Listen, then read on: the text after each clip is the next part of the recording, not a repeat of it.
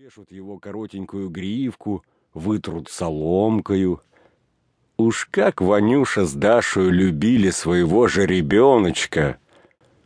Бывало, вместо того, чтобы бегать без всякого дела, они нарвут молодой травки, положат в коробок и кормят своего же ребеночка. На ночь натаскают ему подстилки, да и днем кусочка хлеба не съедят, чтобы не поделиться с своим приятелем. И как же ребенок-то знал их! Бывало, издали увидит Ванюшу с Дашею, пустится к ним со всех ног, прибежит, остановится и смотрит на них, как собачка. В такой холе подрос наш же ребеночек, выровнялся и стал статною лошадкою. Вот отец Ванюши подумал, погадал. Жалко такую лошадь в саху запречь. Сведу-ка я ее в город, да продам. Мне за нее цену 2 лошадей дадут. Сказано, сделано.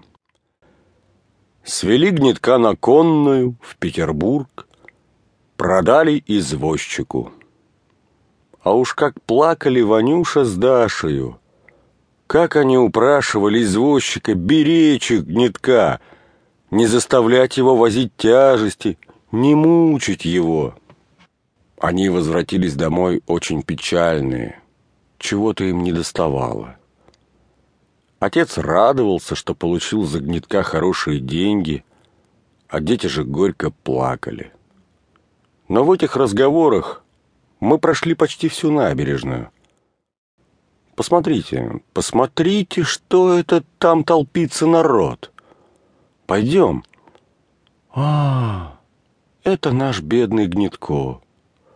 Посмотрите, он упал и не может больше встать. Прохожие помогают извозчику поднять его. Они поднимут, он опять упадет. Как нога у него вспухла! Сам извозчик теперь плачет навзрыд. По делам ему, вы скажете. Нет, не говорите этого. Он уже сам видит свою вину и уже довольно наказан. Как он покажется на глаза хозяину? Да и что теперь делать с лошадью? Оставить ее на улице нельзя. Сама она идти не может. Надо нанять другую лошадь с санями и на сани взвалить бедного гнедка.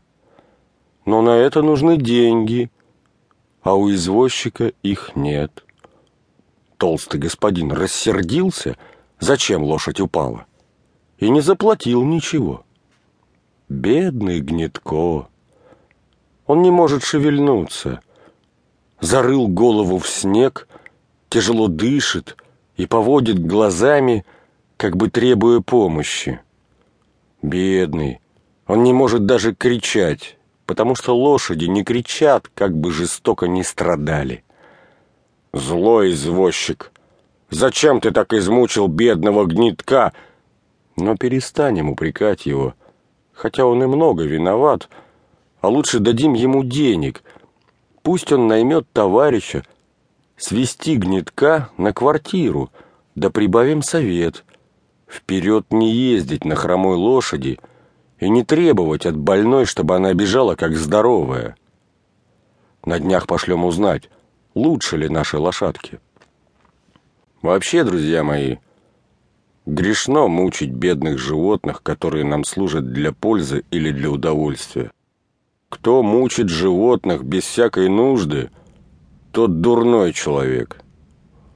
Кто мучит лошадь, собаку, тот в состоянии мучить и человека. А иногда это бывает и очень опасно. Вы видели, как иногда дурные ребятишки дразнят на улице собак, кошек, бьют их, привязывают им палки к хвосту?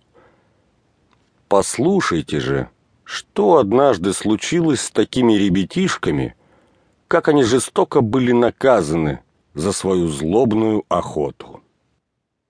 Несколько лет тому назад здесь